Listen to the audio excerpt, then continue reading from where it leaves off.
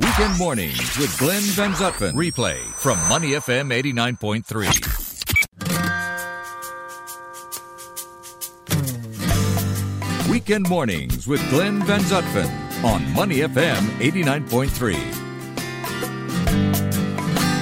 We are looking today at the closure of an icon, actually, with Neil Humphreys here in the studio. The bookstore chain MPH has announced that they are closing their last two shops, one in Raffles City on the July 28th and the other Parkway Parade on September the 1st. Neil, this is actually not a news story in terms of Singapore's bookstore landscape.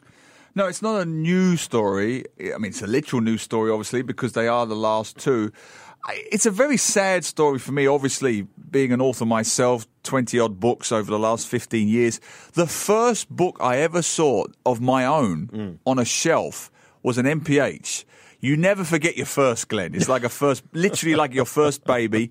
It was 2001, November, and it was at what was then their iconic flagship bookstore. I don't know if you was in Singapore then, at Stamford Road. That itself was an iconic red brick building not far from City Hall MRT. Where was it? So if you know City Hall MRT, you know the Capitol building that's now open again as the Capitol Cinema. Sure. Just if you walked a little bit further the other way going towards Fort Canning, it was on the corner of that road there. I mean, it was the biggest, before Kinokuniya, it was the biggest and most well-known bookstore in Singapore. I mean, MPH Bookstores, of course, is Malaysian. It was set up in Malacca in 1815. It moved to Singapore in 1890.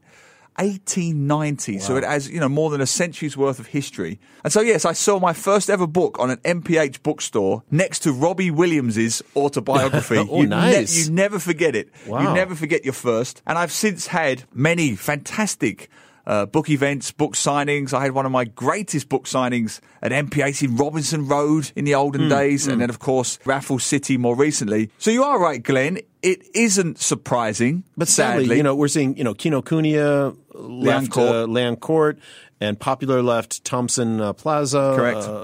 In June as well. I mean, is it just because people are into ebooks now and moving on to electronic books, or are people just not reading as much? I wish it was the former. I'm pretty certain it's the latter. In my own experience, I can only base it on anecdotal evidence, but when was the last time you saw someone reading a book for pleasure on the MRT or the bus? It's not often. I do it every single day because I'm an author and I'm always aware of this. If I go to Paris or New York or London or even Sydney or Melbourne, I still see people reading books. I just don't see it so much here.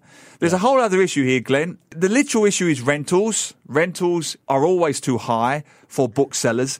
Their margins are so small. Yeah. Listeners here may well be small, medium enterprise business owners themselves. They will understand that the margins for profit for the book industry are minuscule. Yeah. Aside from the initial printing costs, and let's get it right, the authors don't take too much of that money before anyone gets excited. Yeah, right. But it's the rentals. It comes down to the rentals and the GST. These are the two bugbears for all bookstore owners in Singapore.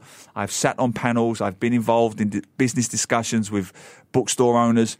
It's those two, rental and GST. And then, of course, third, labour costs. But you can say that about pretty much any store in Singapore, right? Yes. Truly. Yes, you could. But the difference in margin between selling a flat screen TV in Harvey Norman or Courts versus a book that costs $20 with the GST, the bookstore might be lucky if it takes $1.50, I'm guessing, but it wouldn't be much more than that. Is that right? Okay. And on top of that, then you've got your problem, which is we're just not reading enough anymore. And you see it because I went to a school this week. Oh, you were speaking at a school? Yeah. And I spoke to 1,000 students and I could hug every single one of them because we sold 150 books, which is an absurd amount. It would take months to sell that many of one title in a bookstore. So they read, but then, of course, the PSLE happens and then secondary school happens, and you do see a distinct drop-off in reading for pleasure. Lots of reading, Glenn. Lots of reading news, lots of reading textbooks, lots of reading assessment books, but there is a clear drop-off in reading for pleasure once secondary school, tertiary education, and then, of course, work comes in. And I don't know what you think, Glenn, but it's just so sad. I know it's a cliche, it nourishes the soul, but it's a cliche because it's true. You understand human behavior, human empathy through literature, through art, through fiction, whether it's TV, movie, cinema, theatre, or book. And that's the sad thing for me. Well, we'll hope that everyone will pick up a few more books these days, despite the closing of some of these bookstores. To listen to more great interviews, download our podcasts at moneyfm893.sg or download the SPH radio app available on Google Play or the App Store.